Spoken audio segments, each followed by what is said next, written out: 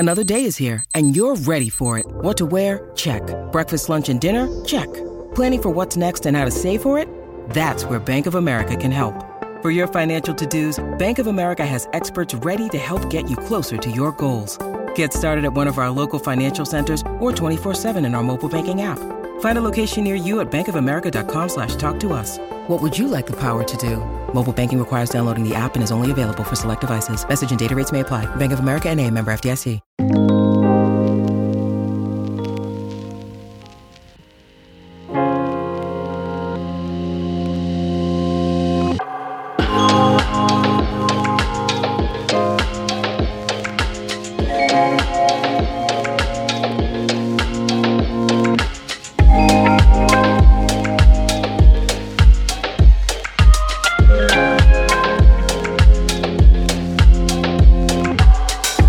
RPG whiz, everybody. Welcome to 99 Potions, fanbyte.com's premier podcast.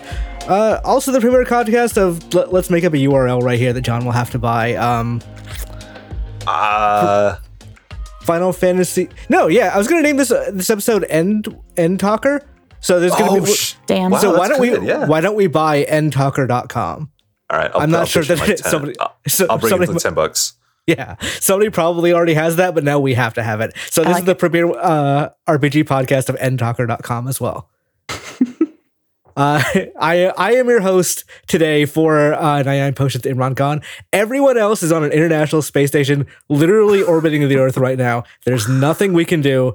So it has been left to me, the newest baby member of this podcast, to bring in other new baby members of this podcast. One is the head of Link Shell, the head of Final Fantasy 14 coverage. One, Mr. Michael Hyam. How you doing, Michael? I'm good. I think I've readjusted my sleep schedule because it got completely fucked up over the weekend when Endwalker launched, because it went live at. We'll talk about it. Yeah, what you need to know is that my sleep schedule is. I think I've readjusted it, but yeah. Hey, we out here. I'm hyped about this, even though I am extremely busy. But thank you for having me. I'm excited to have you. Also excited to have one Miss Andrea Sheeran, who is our weekend editor at fanbyte.com and also a fellow Final Fantasy 14 pervert, which I did not realize before I hired you. Would not have made a difference, but it was a thing I didn't know until Andrea's like one of them, huh? Yeah, unfortunately so, like to a detrimental degree. I got the flu shot. The flu shot plus booster last week, and I'm still feeling the effects hardcore. And I'm still going nonstop, even though I'm like half dead. I'm like playing with one arm and like an eye closed, but still going. So I admire your versatility in that, because I got the flu shot yesterday and I'm like, you know what? I will be fine. And then this morning I woke up and like, no, I'm going to take the day off work. I'm just going to do 99 potions, and I'm going to let Michael and Andrea just talk about this thing. So that's going to be our main subject matter today. Is you guys, I assume, just don't have anything else on the brain besides Endwalker, and that seems perfectly fair, because that seems like what most of my Twitter timeline is like these days. Is there's no Endwalker talk because everyone's just playing Endwalker. They don't have time to tweet. So why? Why is that? Why is everyone very obsessed with Endwalker? First off, I'm really glad that my timeline is like, people are very careful about sharing screenshots, and I am very careful about sharing screenshots. I've taken so many cool screenshots because there's so many great looking zones in this game, and there's so many states in which the zones are kind of altered based on where you are in the story. And I was like, damn, I can't share any of this stuff. Because like, I think about it and I'm like, if I saw this on someone else I follow tweeted this, I'd be like, damn, I wish I saw that before you tweeted it out. So the timeline is like, right now, it's kind of, you could tell where people are in the story based on the things they're tweeting in very vague terms. And I think there's like a lot of mutual respect amongst the player base, but also people who don't play Final Fantasy 14 are also like, you know what? Salutes to all my Final Fantasy 14 homies, all you perverts out there. We show you respect, and we wish you the best, and like salutes to you too. It's like, damn, everyone's got like a lot of a lot of goodwill, a lot of camaraderie around the launch of Endwalkers, especially with people. The only screenshots anyone is sharing is their queue times, their how much they're waiting in line to get in, because I'm sure we'll talk about it at some point, but it is hard to get in to the game just because servers are so impacted. But there was an update last night that should help alleviate some of that. But yeah, there's it's basically for all you Marvel normies out there, think of it as like Endgame. It's like when Marvel's was it Avengers Endgame launched? What the fuck? When that came out in theaters, that's basically yeah. It's literally an Endgame. It is literally Endwalker the game. Yeah, exactly. Yeah. Once again, I remind everyone, I am sick on a flu shot. If I say things that don't make any sense, just run past it. It's fine. You can just go like, oh, old Grandpa Imran just saying things again. Like, no, just fine. Andrea, how has your experience with this been so far? It's been incredible. And I think it's a lot of thankfully, what Michael was saying too is I had a wedding to go to. My best friend was getting married over the weekend. So I lost 2 days. So this is the slowest I've ever beat an expansion. And I've played early access weekend for all of them. So I'm really behind. Even some of my friends that are like just kind of strolling through, like more casually enjoying it. I'm still kind of behind them.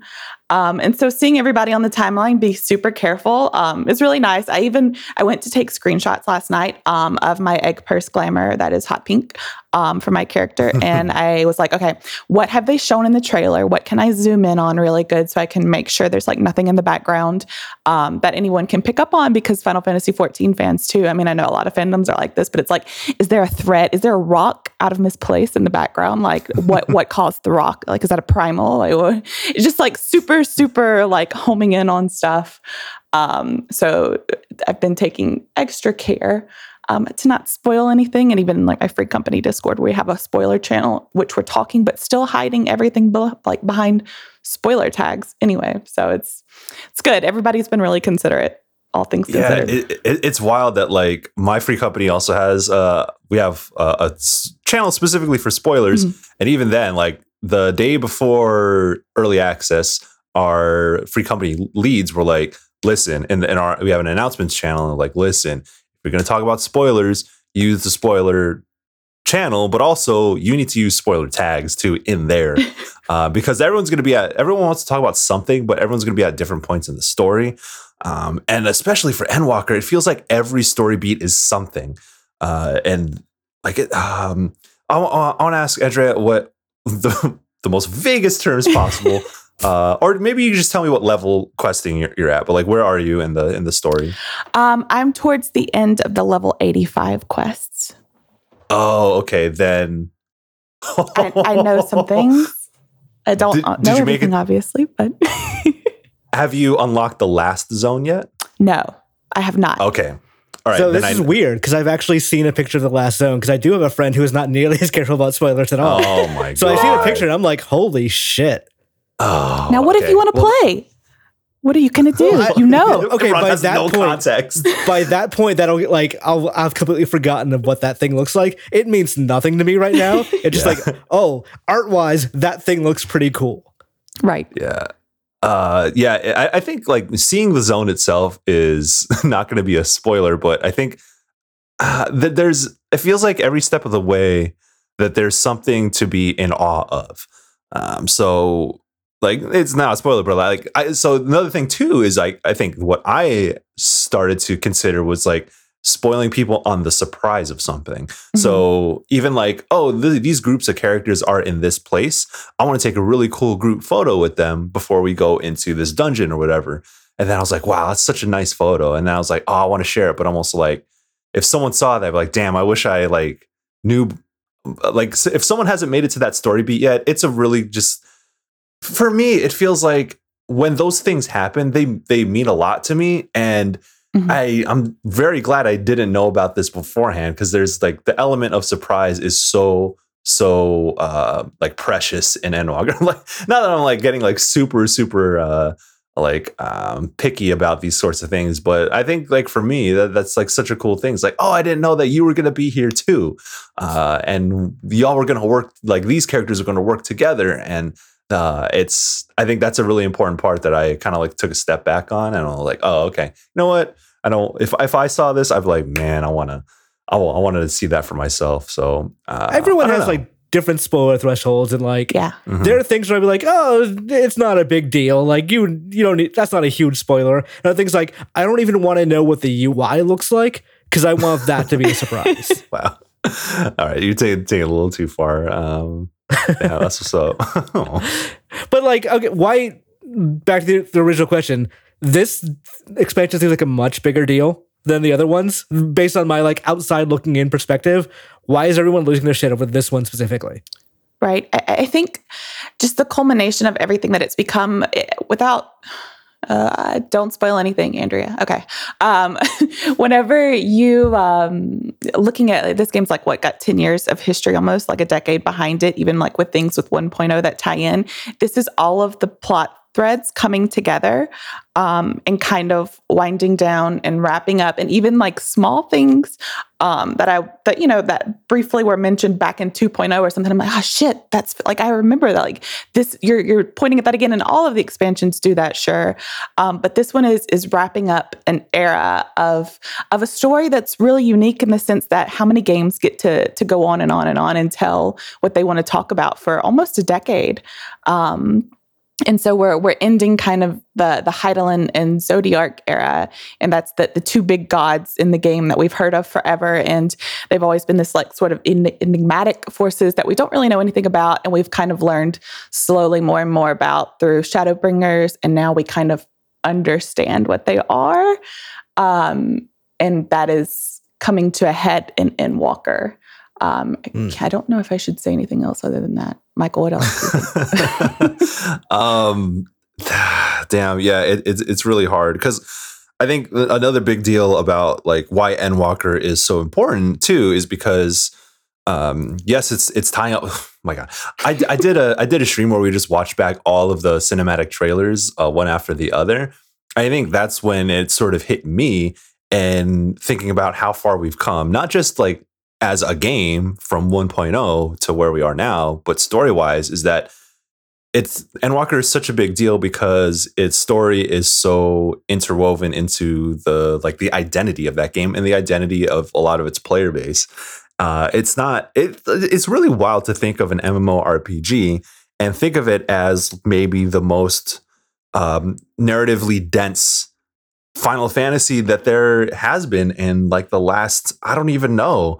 It is so wild, like how much Endwalker is like. Yes, we're trying to tie up story threads from 10 years worth of history, but we also have a lot more new story threads to introduce to you as well.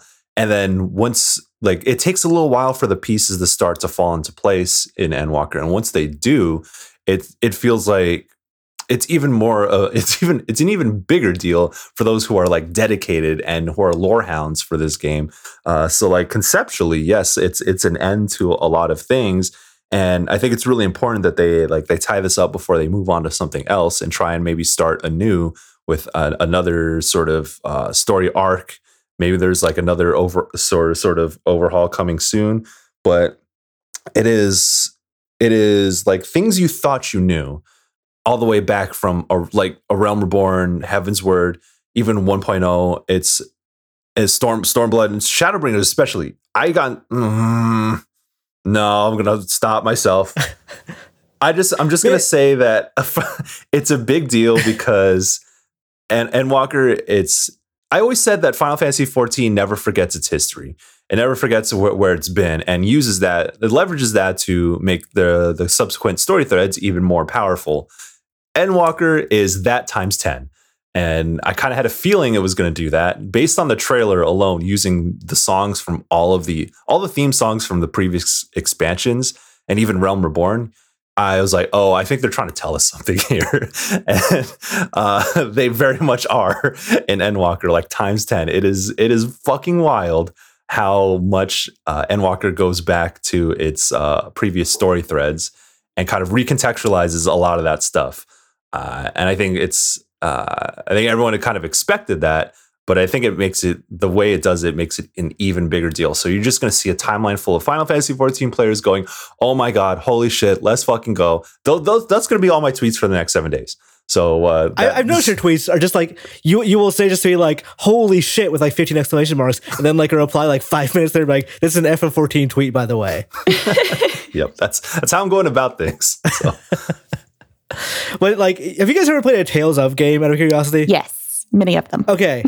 One of the things those games do constantly is that characters will hide things from each other, and they'll be like, well, we'll talk about that later, or is she hiding something? Oh, well, we're not going to like really discuss that. That's this podcast of like, yes. Oh yeah, well, should I say that thing? No, I'm good. We are a Tales of game right now.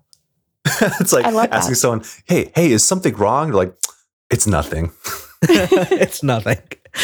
So, but one thing that is not nothing is the wait times. How long did it take you guys to get logged in and playing this game? Oh man, so me and my partner were doing this in shifts. So like today was my day to wake up early, and so I logged him in, and we didn't have to wait very long today. I don't know if last night's maintenance made a difference.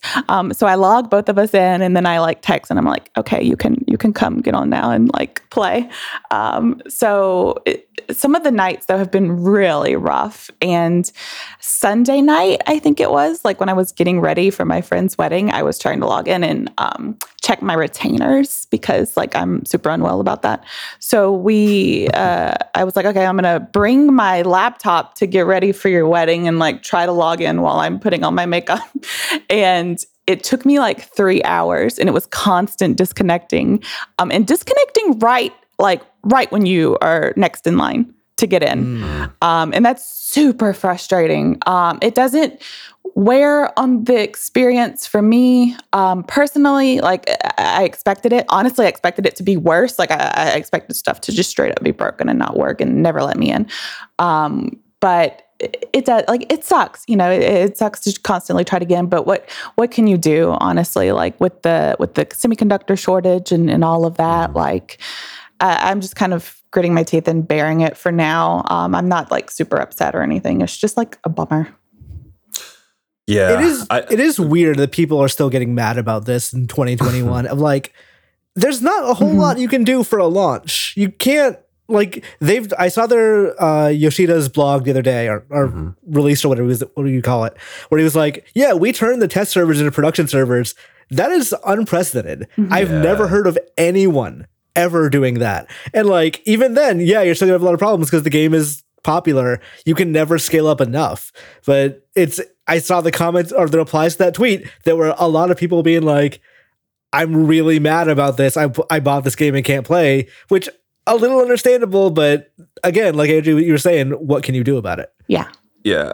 I think that the people you're going to see in those replies are going to be the ones who are mad about that, because I think I'm the paladin for the Final Fantasy 14 community. I'm out here shielding everyone. No, it's more like, I think like a lot of people are frustrated. Yoshida-san, I'm sure that team is frustrated too, just at the fact that that they have to deal with this sort of thing. But I think there's a lot more players who understand this sort of thing and who are accounting for it. So it is wild though, because a couple things Andrea mentioned was like the disconnections while in queue, I think is the most frustrating part. Like I can wait if there's like 5,000 players waiting in a queue, which that itself is unprecedented for Final Fantasy 14. And if that takes maybe like an hour and a half, 2 hours, like I can be like, all right, I'm going to get in queue like well before I plan on playing. And then, whenever I get in, it's like, okay, cool. Then I can put other things aside. And since I'm in now, I'm going to focus on this. It's been hard to do that because one of the things is if the servers get overloaded too much, they're like, I read his blog like 10 times because I wrote did news stories on it. But if there's like too many people, if they're overloading the servers, there are a bunch of things, a lot of protocols that can go wrong and start to disconnect people because it just doesn't know what to do. So there was a moment in which I was like 78th in line, which is like, oh snap, I'm going to get into the next wave. And I got disconnected from there. So the way it works is like, if there's a queue, the server waits till there's 100, there's room for 100 more players. then like refreshes, and when it refreshes with when there's 100 player room for 100 players, it lets 100 players in. So there have been instances in which they've been letting too many players in, and then it kind of crashes the queue. Or there's also the lobby server, which is the people who can get in a queue. And if that gets overloaded, then everyone gets disconnected, or a number of players can get disconnected as well. So it's really weird that it got to the point where I'm laying on the opposite side of my bed. So when I'm logging in, I can check to see if I get disconnected. Because what you can do is like there's a unspoken window of time in which if you get disconnected, it'll save your spot in line. And then so when that happens, I like shoot up out of my bed and log back in and hurry up and try and log back in. So that's kind of the state in which us players have been in. We've been conditioned to sleep with one eye open when we're trying to queue in. But like Andrea mentioned, that there was server maintenance last night, and it kind of tweaked some source code to make sure that disconnections don't happen or happen much less often. And I think those are the important things. And I got on last night. There was like a queue of maybe like 1,000 people because it was just like a really weird time. But I was like, all right, I'm going to keep pay attention to this. I got no disconnections. Hopefully that keeps up, but we'll see. So I know why you, Michael, I know why you, Michael, need to finish this game as fast as possible because you were like covering it. Yeah. Why do other people have to do that? Like, is it just fear of spoilers? Hype, I think, is definitely it. I mean, it's kind of it. Also, like, I guess, like we've been waiting for this for quite a while. Like when it was announced, everyone was like super hyped up. Everyone wants to see what this story has to offer, and maybe it is driven a little bit by I want to make sure that I don't get spoiled by someone else in that. But I think everyone's just eager to see what it is, and it kind of goes back to just how much weight is in this in Endwalker's story that everyone is hyped up to play through the main scenario quest before anyone else, because those discussions are really fun to have too. Like, it's the element of FOMO. It's for, and especially for people like Final Fantasy 14 perverts like us are like, we're serious about this shit. So it's like mad FOMO if I see someone else who has finished it and they're not spoiling anything, but they're like, yo, this one moment, oh my God. And like, I'm going to go into the spoiler chat and talk about it. I'm like, man, like I'm going to sit in the corner with my arms folded like a Stinian and just be like, man, these motherfuckers out here having fun without me. God damn it. So I think that's the main thing also. I know the game was delayed about 2 weeks. Do you know why it was delayed? Like, did they ever give the exact reasoning, and do you think it paid off? Andrea, did you want to? Yeah, so it sounds like it was a QA thing. Yoshida himself, I don't even know if that's just him being like, trying to put all the blame on himself, but he said, what was it? A lot of changes that he wanted ended up throwing QA kind of for a loop is what it sounded like. Was that right? Yeah. It's specifically it was for the narrative and for writing in the game. At least that's what he said, because he was like, yo, I think we should do another pass on the script, the written script, to make sure that everything is airtight.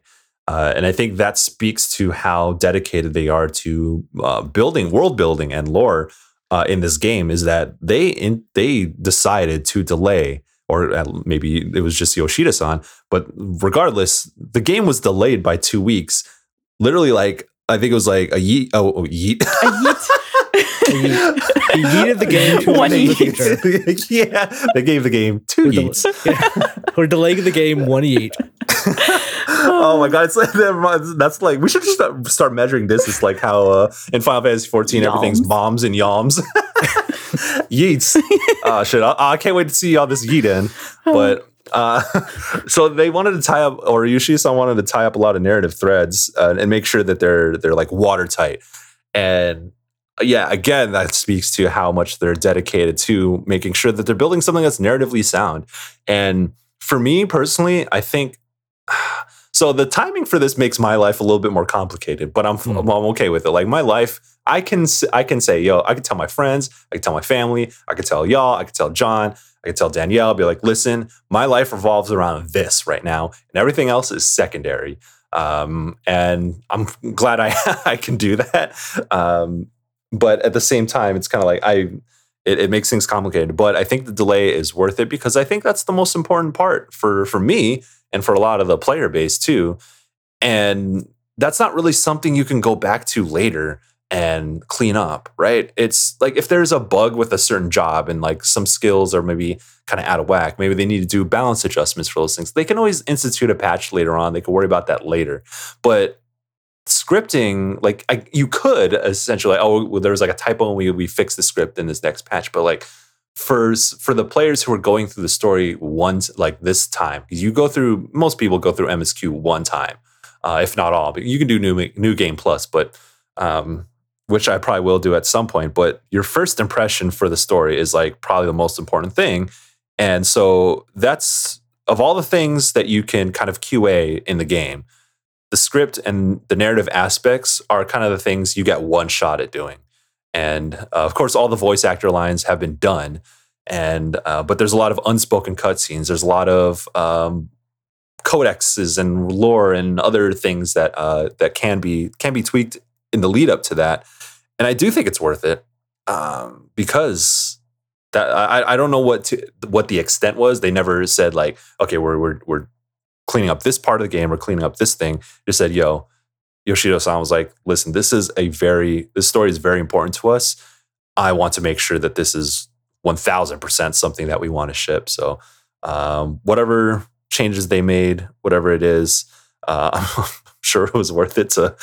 And well, Yoshida's got a lot of clout at Square Enix to be like, if he wants something, something's going to happen. So I imagine it wasn't easy for him to be like, yo, the big product of Square Enix for 20 million plus players who are playing this game. I'm going to have to delay it like literally a week and a half before we said we were going to release it. So that decision, I'm sure, was not easy and took a lot of work to kind of convince folks that and convince the player base that it was worth it. So yeah, I can imagine how hard that was. Is there a way to kickstart Yoshida a vacation? Like, I've only met the dude once, and like we were playing blackjack, and dude really seemed like he needed a game of blackjack. But like every time I see him in a thing, he is bowing his head on a table, apologizing near tears. I feel so bad for him, even as someone who does not play this game. Please, like him and Sakurai, like send them vacations, put them in one vacation, whatever. But send them to Hawaii and like let them just sit on a beach and sip Mai Tais for a couple of months with no internet access or something. Yeah, with no internet access. Like, whatever's happening in Final Fantasy 14, he has no idea. No one is tweeting at Sakurai about other characters. Like it's just like them being. This sounds very romantic, but it sounds like just them being alone and hanging out and not talking about video games. We're like writing a fan fiction of it. But that was like my first impression of him too, was that just that figure of him being super dedicated and honest. Really like transparent to like a surprising degree about the game. And that's what my partner does for a living. Like he does server things. That's the scientific name for it, I'm sure. But whenever he was like explaining their process and how they couldn't get this to work in the cloud and that's why the infrastructure sucks and all those other terms that I don't know, he was like, I'm really shocked that they talk about these kind of things. Like these are things that he would never be willing to say, even for like a business that has nothing to do with whatever, like games or anything. He was like, these are all things that I would not be honest about because I don't want to cause like the shitstorm of questions and all of that after for anybody that has like a little bit of experience with those things. But he was just kind of like shocked to the degree at which Yoshida would speak to some of those things, especially in like a public setting. Yeah, it's very transparent. Even like, I think that does a good job too. Because like I was at the Fan Fest a couple of years ago, and everyone I talked to was like, "Oh, we love Yoshida. Any other problem we have with the game, whatever. But like, we fucking love Yoshida." And I think a lot of that is because he is a very straight shooter. I think he said something recently about Final Fantasy 16 that was like, "Yeah, we could show it. We're just it's not ready to show yet. And I think like, oh wow, they're actually talking about Final Fantasy 16 in a way that makes it sound like humans make it, and it didn't just come from space. And that's also like how FF14 from the outside looking in seems to work to me. Yeah, that's, I think, so the thing about him being like too transparent is like, he spent the dedicated part of, so I was covering FanFest when I was at GameSpot, and there was the section of the main presentation was about the numbered scaling in the damage and the HP and all this other stuff, and the how experience points works in the game. And that was like almost an hour long explaining what they're doing for number scaling. And Tamora was in my Slack like, yo, what is man's talking about? Like, why? It was like, listen, you don't understand. Like this dude is going to explain everything. And it also shows in like his blog posts about the server problems, is that it's enough. It would be enough for a developer to be like, hey, look, we know that there's a lot of server issues. We're on the case and we recognize it. And this is what we're going to do. This is what we're doing. So like, hold on. Like you would see that from a dev and be like, oh, okay, like good on them, I guess, for at least acknowledging this and like being proactive and what they can do to fix this. But Mans is out here to like, listen, okay, if you get an error 2002, this is what's happening. This is how the process works. This is what we're going to fix. So and if this happens, make sure you do this. Okay, if you get an error 3003, this is what you got. I'm like, yo, okay, cool. This is great because you gave me everything for a news story. Like I could be like, yo, I know exactly what's happening with the servers. Everyone come read my story. It's like, well, Yoshida-san explained everything for that. But also when I've interviewed him several times when I was at GameSpot, and I think every time you ask him a question, oh my God, I asked him because I only had like 45 minutes for a certain interview I did for him, and I asked like one question, and he took like 30 minutes to answer it, and because he was so thorough. And I was like, hey, listen, the story stuff, I see this connection right here. Tell me about like what y'all trying to do with this. And he was like, all right, listen, son, you sit down. I got some shit to tell you. It was like that kind of attitude. And he just like kept going on, which is great for me because I'm like super interested in this, but I also like looking at my list of questions like, oh, fuck, what do I got to cut? What do I got to cut? Oh, I really wanted to ask him this. So it's, he told me stories about like him and Silken going out for drinks, but also telling me about like workplace stuff and how I'm sure he's not great at like setting boundaries for himself because he talked to me about like the ways in which that how for him that he has people tell him that they have like HR things in place that kind of not notifies HR, but like they have ways to track. They have a certain way to track hours, and people will bring that up, kind of like how we do at Fanbyte, how like Danielle at Fanbyte does, where she checks in, like, hey, I see that you're working a lot. You should probably, not work so much. We see that your hours are in the red, aka you've worked more than 40 hours this week. So, you should probably take off or something like that. And then Yoshida-san's like, yo, I'm bad as fuck at that. So I just be working. But I think at least, from his account, he's like, that's on me. That's how I work. But and he's always said, like, I want people to know that there's more to life than the game. So, and he's said like, oh, I want staff to make sure that they're taking care of themselves and all this stuff. But I'm pretty sure that there's like an element of crunch to everything in game development. Like, I don't know, it wouldn't surprise me at all if there's like there's crunch going on, especially with like Japanese work culture and things like that. But Mans himself is very dedicated to this sort of thing. Yeah, it shows in many ways. Like fans love him. I think he's like one of the coolest dudes I ever got to talk to for interviews. But that dude is on Sakurai levels of needing to take care of himself. Please just take it. Like next FF14 expansion is just like Yoshida goes to the beach. Yeah. Oh. All right. So if you guys played Mario 64, this has a point, I promise. Yes. At the very beginning of that game where Mario, like, to get a star, has to, like, stomp down on a post the Chain Chomp is attached to and, like, let the Chain Chomp free? Mm-hmm. Yes. That's what I'm going to do right now because I don't know enough about FF14 to keep this conversation going. Yes. I want you guys to talk about FF14 in the way that FF14 nerds talk about it. Okay. Andrea, I want to know everything about your Final Fantasy 14 journey. I'm like, oh my God, always excited to hear how people have engaged with the game, like with the things that they love about it, why they're drawn to it. And especially for you, because I started following you because when you were at the Gamer, and I was like, oh shit, she's one, like Imran said, one of us. But I want to hear about like what your deal is with 14. Yeah, so I tried originally when it was 1.0, and I played that game for like a whole day, maybe, before I was like, nah, I don't even understand how the UI works. Like, I'm really confused. And it kept crashing on me. So that was that. I did not go back again until 2.0 in the beta whenever, and I played it on my PlayStation 3, and that was not great. Ooh, wow. It was rough. But yeah, no, I've played since it came out in A Realm Reborn. And I've kind of, I talked about this the other day and then ended up writing some about it, about how it's a game that has been with me for so long that I can define like life moments by what I was doing in this game. And I guess if we're just going to be like totally open about like how shameful we are, I can say that. Yes. Like, yes.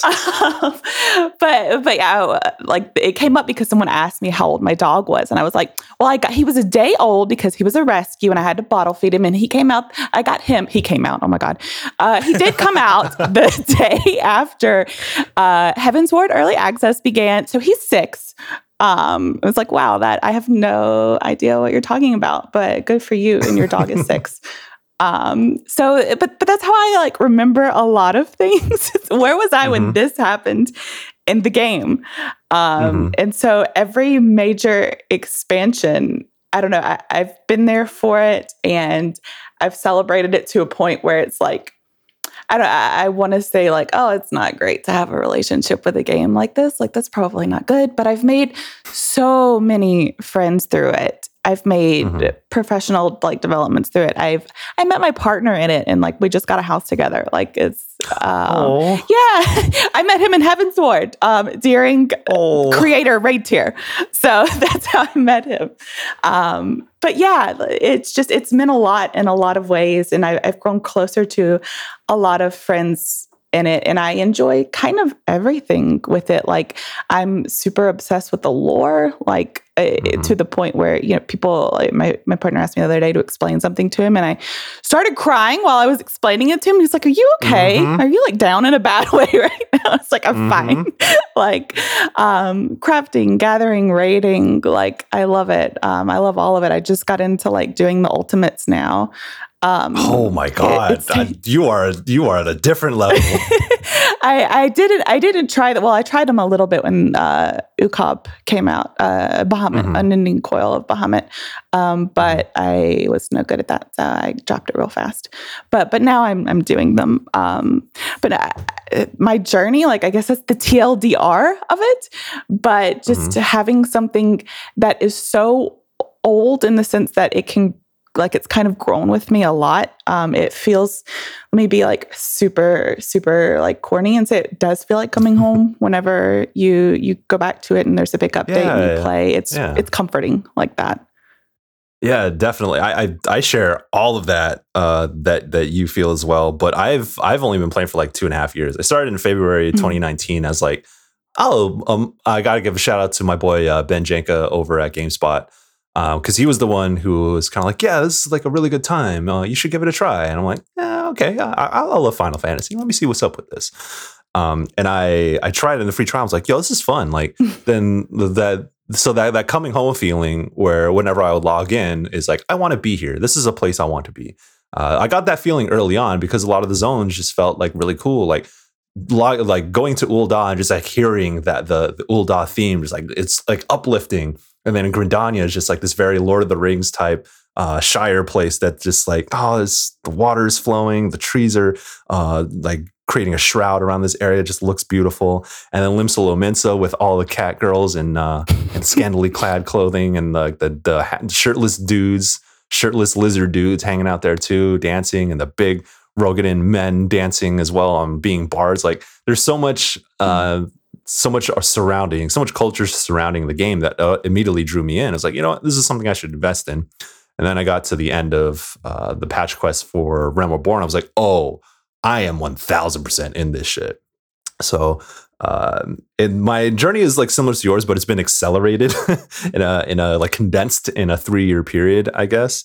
And I think for me, it was very much like there's a lot of, and I say this often, is that I think the tone of the story kind of sets the tone for the fan base, and that the story is has a like focus on humanity and the like taking care of each other. There's a big sense of camaraderie and togetherness in the story. Mm-hmm.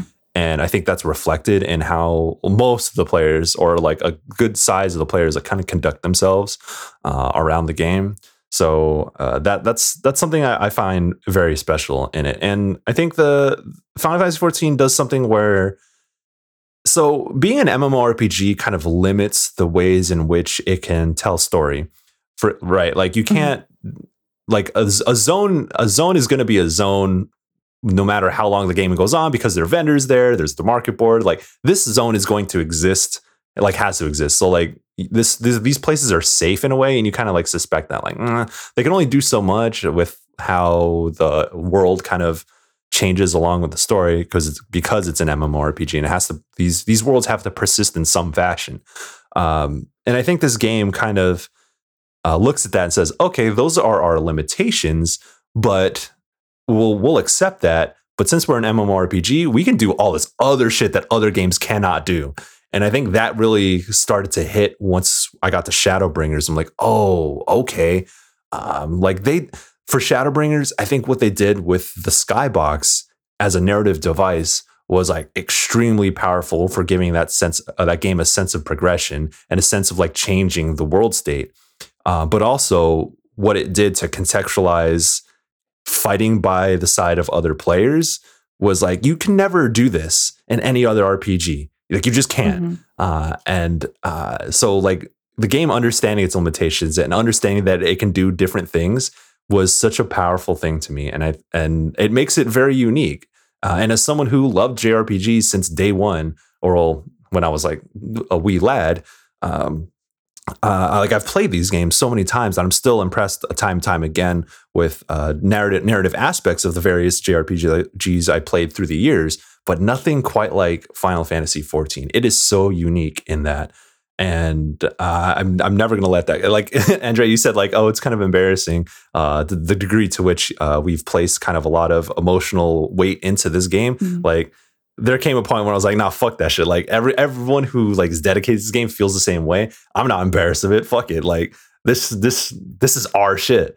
And like, let's get other people on to enjoy that as well, because it's certainly a time investment, but it is like, we can talk about how unique 14 is in this realm of RPGs, but it's different when you actually play through it yourself and see that kind of thing unfold. So that's the broad strokes for me as well. Is there a moment, I think you kind of touched on it a little bit, maybe it was, can you say, is there a defining moment where you feel like, okay, it's got its hooks in? Like, was there just like a big reveal or something and you were like, damn, all right. I want to hear this from you as well after I, because I think that says a lot about what players care about too. Mm-hmm. Like it's really cool. So the first thing I think I mentioned earlier was the ending to the patch quest for Realm Reborn that goes into Heavensward. Mm-hmm. Kind of like when like shit happens with the Crystal Braves and Alphinaud's group of warriors who are going to defend Eorzea. And it's like, you thought, little boy, sit down. And just that moment of things are changing. Like you finish a Realm Reborn, like, yo, we fucking saved the land. You know what I'm saying? We're chilling.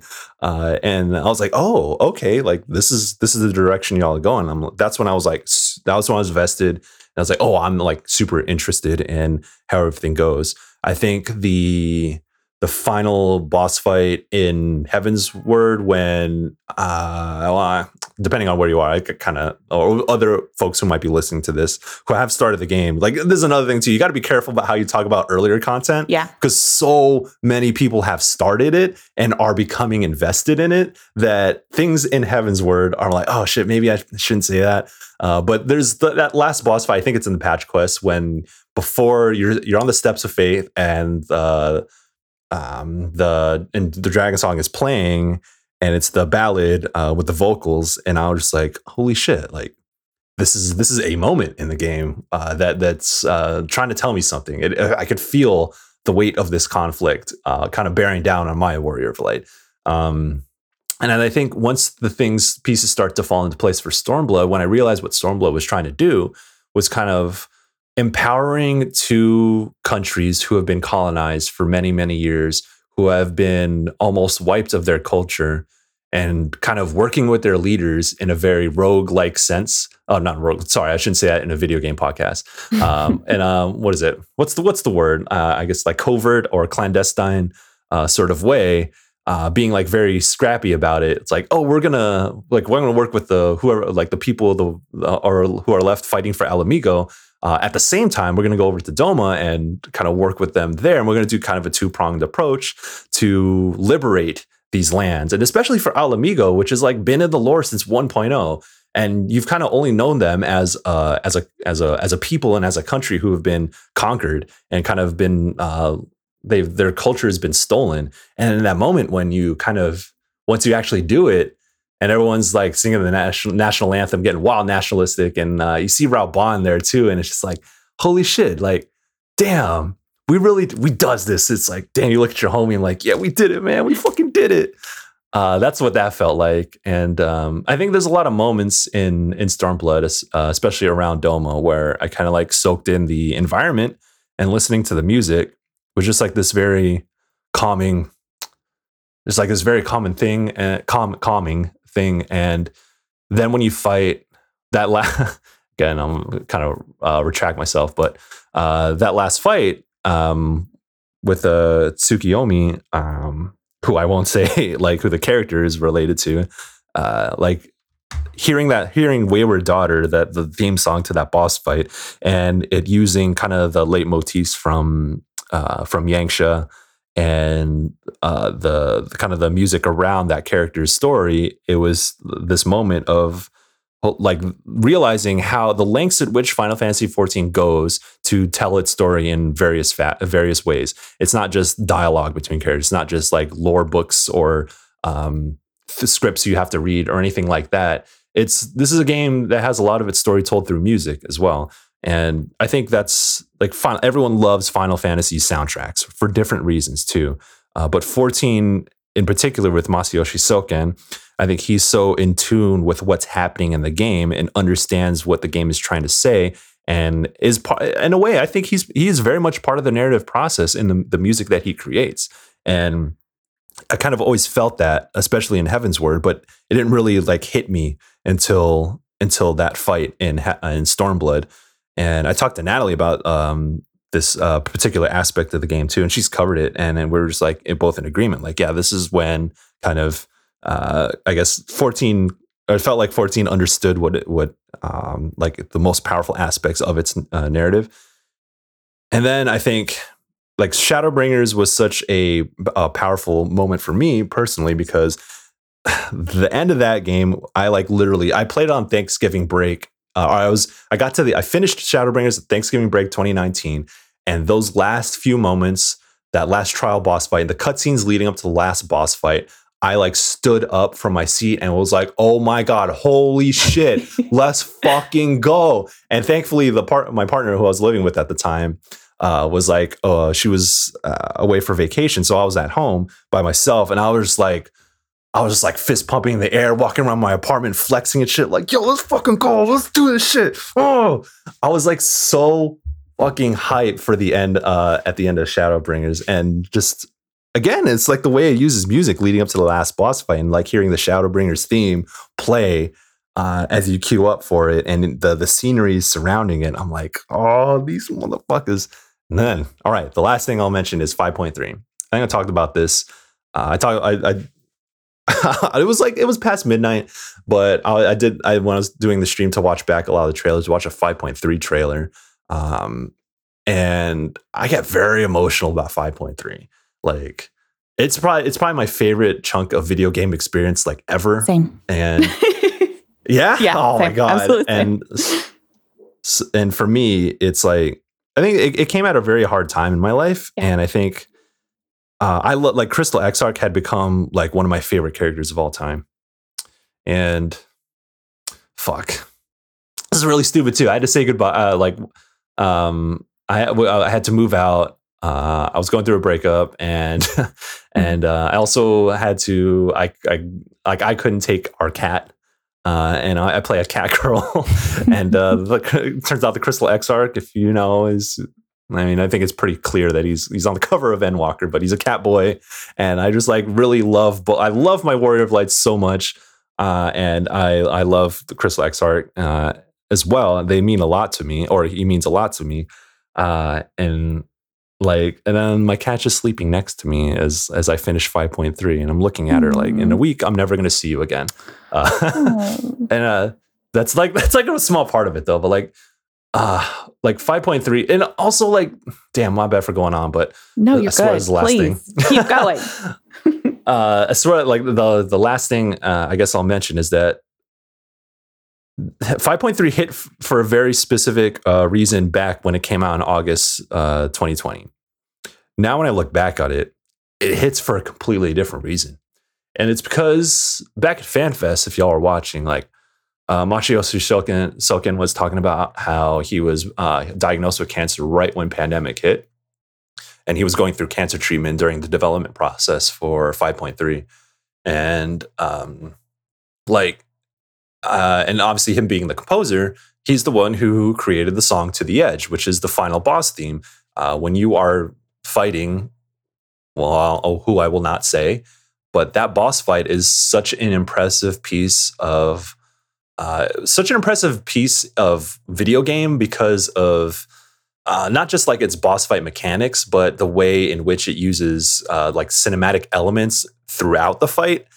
In the middle of you panicking to dodge AoEs and make sure you're on top of your attack rotation, and how much lore and how much story is embedded in just that fight alone. It's pretty wild. But that song, that "To the Edge," is it's very much about coming to terms with the end, and accepting that things will end. And in the context of the story, you're like, oh yeah, this makes perfect sense. These lyrics are really hitting. It really embodies what you're fighting for and what your enemy is fighting for, and you're just clashing in this final moment. This song is perfect. It's hype. It's emotional. It says something about the world. And then when you think about like Soken writing this as he's going through like realizing like he's been diagnosed with cancer and he has to go through cancer treatment, and like this song talking about coming to terms with the end is like, it's fucking wild. And then for me, I think what the theme song for Amaranth has like a ticking clock, and like I just got open heart surgery and I got a mechanical heart valve, and I have for the rest of my life I'm going to live with hearing a ticking clock in my body. Like you can hear it. If I'm in a room with somebody, they can hear it too. I don't know if like Jordan's going to listen to this recording back, but you can literally hear it in podcast recordings because the microphone is like close to me. I recorded, what was it? TFTK with John, and I listened back to my own audio just cause. And then in the moments where he was talking, you can't hear in my recording, I could hear the ticking of my heart, and like it's that loud. And then I think about like the Amaranth theme and the ticking clock and the story of those people. And then To the Edge uses like the intro, you can hear it, like it uses that same ticking clock from the Amaranth theme.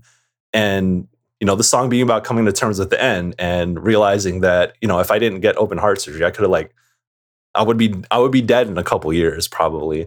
And now when I listen to that song, it's just like, holy shit, man. Like all of these things are coming together for just this one moment I thought I had like a relationship with. It's completely different now. And I don't know, I'll never let that go. And then the final monologue from the Crystal Exarch is like probably the best writing that I've ever like seen in 14 and maybe in video games. Oh, it's so good. just because I love that character and that incredible voice acting, the voice actor who, for at least for English, for Crystal Exarch, and just how his characterization is so hopeful.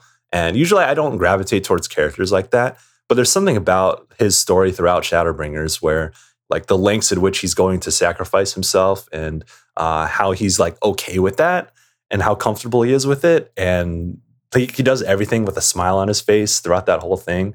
And then the way in which it ties back to A Realm Reborn in the Crystal Tower raid series, like, yo, the narrative team for Final Fantasy XIV is thinking like not one step ahead. They're thinking like 10 steps ahead.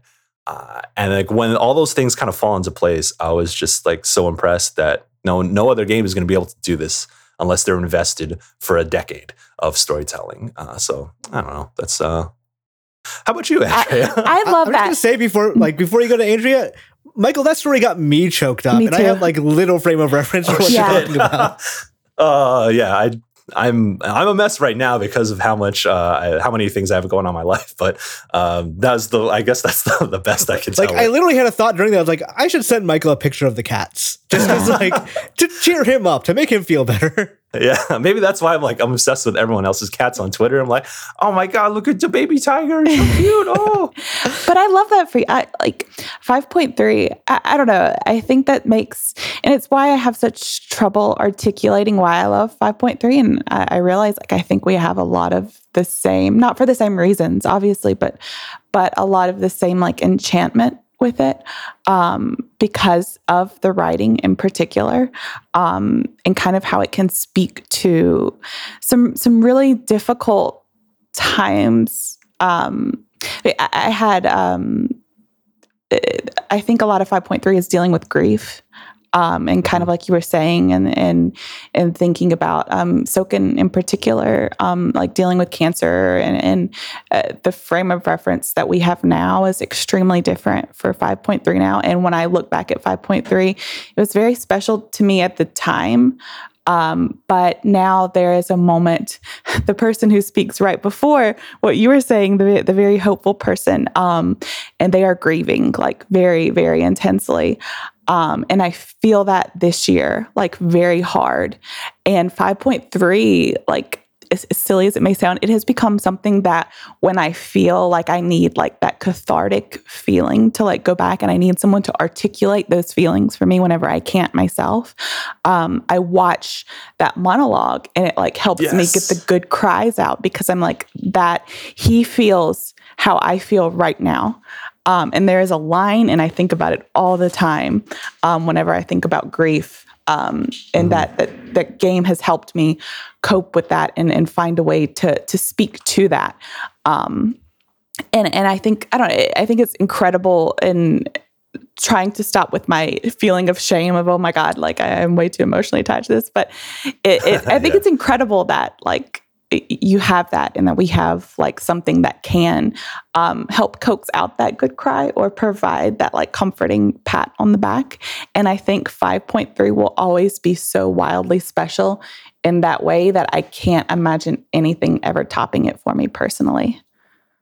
Yeah. Obviously I feel the same. It's just like, as time goes on too, it's like it just gets like those moments just get better and better when I think about it, and just I love how definitive like that kind of story arc ends. Mm-hmm. It's just like okay, like we're putting in. Well, I mean, we'll see when I finish Endwalker, but it being contained as its own thing, it's like yeah, this is the end of Shadowbringers as a whole, and I think a lot of folks said this like if Final Fantasy XIV as a whole ended after that cutscene in Mordona at the very end, and then you overlook the Crystal Tower, and it's playing one of the original pieces of music from 2.0. Like if the game ended right there, I feel like all of us would have been like very satisfied. Would have been like, you know what, this is one of the greatest games of all time, absolutely, and one of the best story in Final Fantasy, and that's it. That's how good it was, and like just how well constructed it was, and then. Ta-da, you got Xenos and Fandaniel fucking about. And now we're at Endwalker.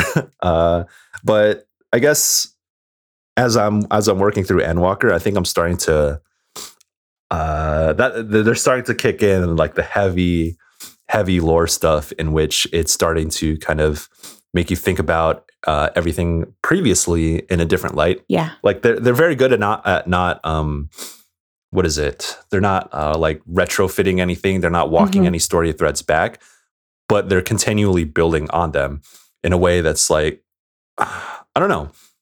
A lot of the things that happen in the past expansions are great on their own, and they're great for what they are, and that's it. Like if they never revisited any of those story threads, it's like, cool, great, we closed the book on this.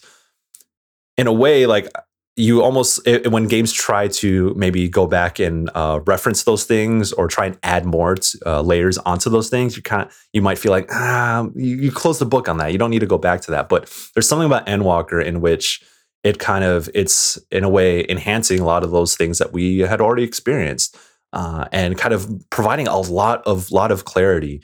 And it's like those story threads were already great on their own, but now it's like they're watertight in terms of like how they fit into the world and why they happened. A lot of the things that I attributed to just like, I don't know, it's Final Fantasy and there's ether and these kinds of things happen because there's ether, and ether can do anything if you know how to manipulate it. And it's like, okay, cool. Like if that's your understanding of it, then it still makes sense in that world. But how about we dig deeper into that? And I think there's a lot of that in Endwalker that I'm really, really digging. There are hours I'm spending in this game, and I have not engaged in combat. Like I think it was about like 4 hours into Endwalker in the beginning until I actually gained any sort of experience points from battle. And I'm in a point where I'm just not doing any combat, and I'm perfectly happy with that. Like it's shit. Why was I talking about that? I don't know. but to speak to what you're saying, like I think what is so cool about the story, in a sense, is that like, so I have some friends that like aren't super like obsessed with the lore like me, like, and that's totally fine, and probably they live much healthier lives. But like I love that it's rewarding for the sense that you can be like, okay, like I just accept that this is because it's magical, like that the world is magical and this and that. And, you know, they didn't play random side quest from 2.0 where someone said this 10 paragraphs in, and, you know, like I've got that highlighted in a screenshot, like in 30 other tabs open of like Wikipedia pages. And I've got the encyclopedias beside me and like a ton of other crap going on. And there's all these like little rewarding nods to moments like that. Like if you're super like unwell into it, like you're treating it like it's a college class, like there's a lot of really good bits. And if you're not, and you're just like, I'm playing through the MSQ and that's fine, it's still so good and so enjoyable. It does not expect that level of dedication to it. And I appreciate that, because God, I don't even think it would be that popular, obviously, if it expected that. But I think that's what's so cool about it, is that it can somehow juggle both without being overly complex. Yep. Yeah, I definitely feel you on that. And I think I feel like Endwalker is kind of, in a way, a love letter to those who want to dig deep into those sorts of things. Yeah. And I'm sure you've experienced like some element of that so far, even though you're about like, I guess, halfway through, or not even. Like I thought I was halfway through. I'm like, oh, this is gonna take a while. I needed to take some time aside, because I thought, I was like, you know, I'm gonna power through it. I'm gonna get to this, and then the game was like, hey, you thought, let's sit down, because it's story time. But yeah, I think at least the point I'm at is kind of, if you have attachments to the recent developments in the story, especially in Shadowbringers, it's like damn, like this is fuck, I can't say anything. Shit. That's as much as I'll say about that. But yeah, I think it's just wild how every expansion has led into this in a way. Yes. And you're almost kind of hesitant when games don't want to move on. And I think that's why Endwalker is so important, because this is like they can, after this, it feels like, okay, we can move on now. And I think the game needs to do that. But we need to, how do I say this? It's like, in a way, it's kind of like, this is the last time they can go back to those wells. But they have to go back to those wells, and we want to Like, this is the one thing that we want out of Final Fantasy 14, and they are delivering that. And after this, it's like, okay, now we can move on to other things. So that's why I think Endwalker is so important, and why like its narrative arcs are so important, is because the emotional investment that we have into this is like it's pretty high. But again, like there are still things to wrap up for us, or for those who care about the story, and it has to be done in a very particular way for it to make sense, and Endwalker is very much doing that. So there are some things I feel that are a little weird about like the first half of the game in terms of how it executes on certain things. Mm-hmm. But the things it does right, which is a lot of them, is my God, it's incredible. It is just like walking into walking to Old Sharlayan, and just like going into Old Sharlayan and being like, I've heard about this place forever. Everyone talks about this place. This is where all my friends are from, and we've never been there. Especially for like Alice and Alphinaud, like they've been with me since, well, obviously 2.0, and then the things that happened around their grandfather. Everyone knows. Everyone pour one out for Louisoix Levier, who saved the world from utter destruction all the way back in 1.0. It's like, oh, this is where they're from. This is their home. I'm literally walking into their home, and there's a cutscene early on at their home, and like I teared up in that, because it's like, yo, these are my best friends, dog. And like, this is the first time I'm meeting, like, going into your house and meeting your parents. Like, and yo, your dad's a piece of shit too. Wow, I can relate so much. It's it has that momentous thing, and it's really, Endwalker's really warm. It's goofy. It's really goofy, and it's overly sentimental in a way that I love. There's a lot of that. I wrote, oh my God, I have like 10 pages of notes already of like rambling, but I have one thing highlighted, and it says, wow, they all really love each other, don't they? And I've always gotten that vibe, sure. But now there's a lot of moments where it's like, these people, like, they're not like just comrades. Like, I know they talk about that, but they are definitely like they're a family, like a found family for sure. Mm-hmm. Yeah, and yeah, it kind of ties back into like how it's wrapping things up, mm-hmm. In that, well, like finally we get to go to your home and see what your home is about, and I really like Thavnair a lot too. Like this is a place that we've also heard of a little bit, but no one necessarily has a direct connection there. But early on, you build a very strong rapport with the people there, and you kind of like understand their culture, and very quickly. And once you get to Radz-at-Han, which is the kind of their home, the capital of Thavnair, and the music that plays, and just how huge that city is, but how much of their culture is on display in the environmental design is like. I like they're big on, like, the people of Thavnair are big on like clothing, and like they're like weavers and stuff, but like it's very much rooted in Indian and South Asian culture. That's where they draw like almost all their influences from. Like all of the voice actors for the people of Thavnair have Asian, or have South Asian or Indian accents, and I think it makes it very good on. Or how do I say it? They make good on that aspect of world building in Thavnair, and it just screams at you once you get there. Like, wow, this is such an incredible place to live. I feel like I know what they do and how they are here, and all the characters you talk to leading up to that moment of like they're such a welcoming people, and they share a lot, and they have the same goals as you. And it feels like right off the bat, it's like, oh, I fuck with these people heavy. I don't know. It's like Endwalker's got like early on just got like so many great moments. I don't know how you feel, Andrea, about like some of the other aspects in the beginning, but the things it does really well, it just really nails. Yeah, there's not story beats that I have an issue with early on. There's the way it was done I have an issue with, which maybe we can talk about later. I won't get into it too much. There is, I love Thavnair. Like I love a lot of these places because they're places that we heard about. I mean, do we consider something shown in a trailer a spoiler? I mean... Like, I mean, there's I'll let you be the judge of that. I'll allude to Yeah. it. Like, there's a place that we go to, a snowy hill that we know has always been bad, but there are people that if you do some side content, and not even just side content, I mean, like they're in the main story too, but they've spoken to how bad this place is. And you get there and you see it, and it's horrific and very sad. And I was like, damn, that's really good. And then there's some like mechanical ones like, oh, that's not very good. But oh my God, let me tell you about tailing machines. oh my God, if someone else tells me to follow one more person, I'm going to, oh God.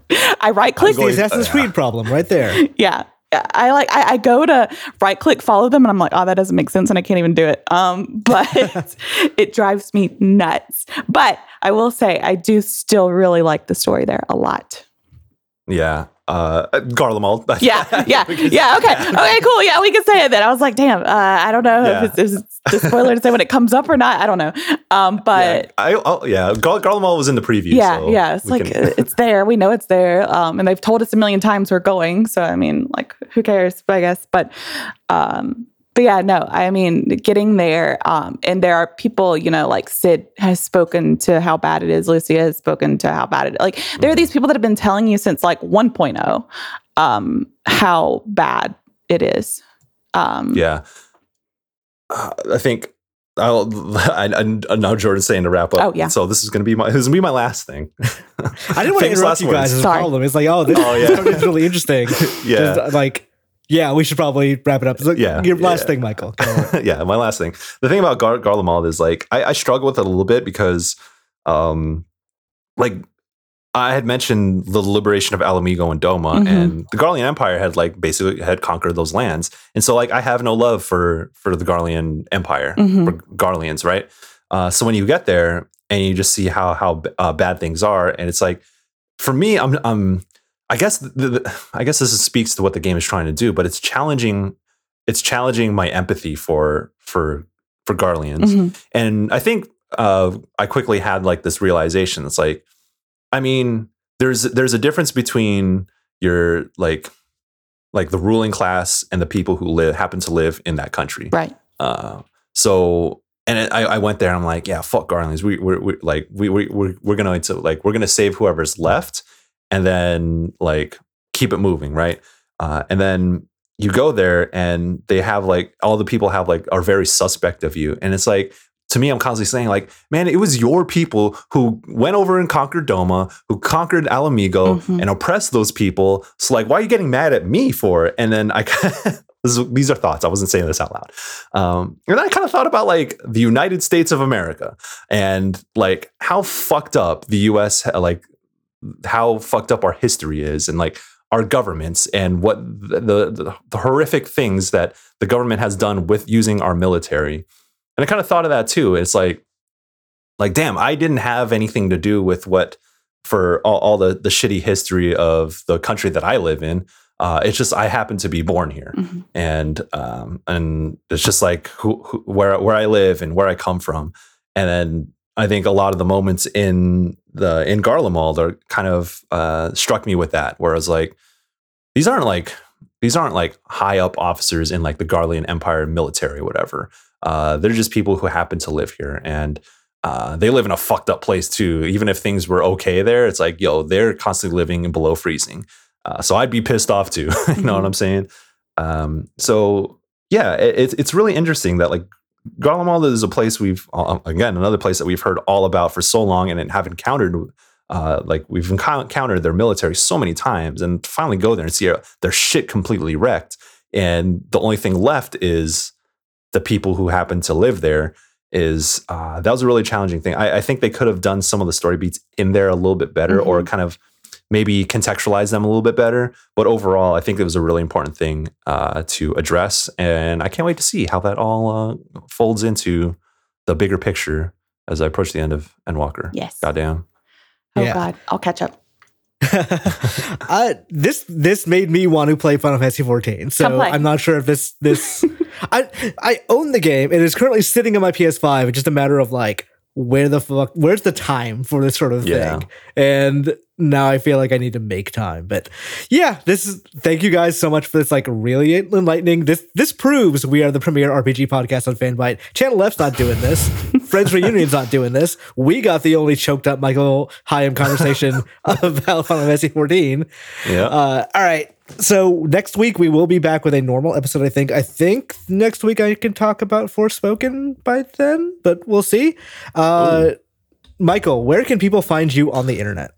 You can find me and all of my bullshit at Michael P. Higham on Twitter. And if you are a Final Fantasy 14 player, you can guarantee that I won't spoil things for you if you follow me. So I promise that at least. But I will have a lot of less fucking go tweets in the next couple of days. So if you want that in your feed, you know what to do, baby. Andrea, where can people find you on the internet?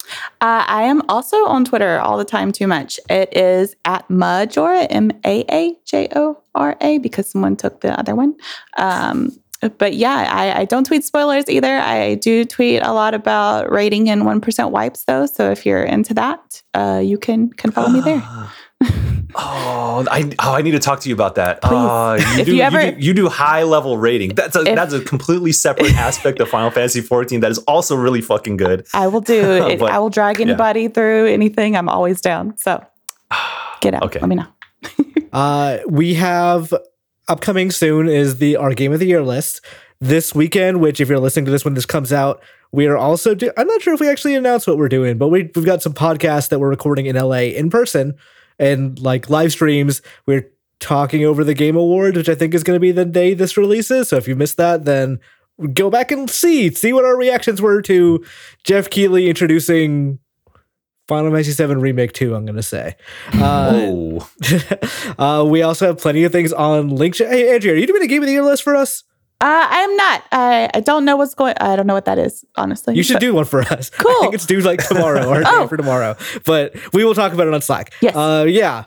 There's plenty of stuff going on in Linkshell. Michael, anything interesting you want to shout out? Sure. Yeah, we have a lot of guides. I think that's the main focus for us in the first week of Endwalker being out is pumping out guides. And Mike Williams, let me tell you about Mike Williams. Holy shit! His work ethic inspires me. Mike has taken on a lot of the heavy lifting for our guides work. So if you type in the linkshell.com, it'll take you to the feed of all of our coverage. And if you're looking for guides, if you need help on dungeons, if you need help with finding ether currents, and all kinds of other aspects to Endwalker, definitely peep us. That's what we're doing. Oh, job changes. I'm doing the heavy lifting on doing job guides and the changes for gameplay aspects to the game. So yeah, if you type in linkshell.com, you can find out all of our stuff. We'll have a site soon, so it'll be a little bit more organized. And there's a lot of stuff. But then in the coming weeks, and shouts out to Andrea too for covering news on the weekend. There are things that I wasn't able, like we were not able to get to during the week, and I see you pick them up, and I'm like, oh, salutes, Woo. Yes. Thank you. Thank you. Oh my God. It is so, like, it warms my heart to see, like, go into the CMS and be like, oh yes, thank you so much. Like, oh, it warms my heart. So shouts out to you as well. You also are contributing to this project as well. But yeah, we'll have a site soon. If you need help with Endwalker, we got you. And that's that on that. All right, cool. Well, this has been 99 Potions, episode 69 plus 5. We are, like I said, we'll be back next week, hopefully with, I think, everyone back in the regular crew. But as always, guys, I very much appreciate you coming. I wish when you do finish Endwalker and we are ready to do an Endwalker spoiler cast, you guys will come back for that. Yes. Certainly. Yeah. All right. And we'll see the thing we do now is that as we're a podcast called 99 Potions, we sidle up to the bar, we grab a tall drink of potion, and we clink. So if you have a water bottle of some sort or some kind of bottle, and just want to clink it into the microphone, feel free. Okay. Yes. Hold on. Like this. That's a coffee can.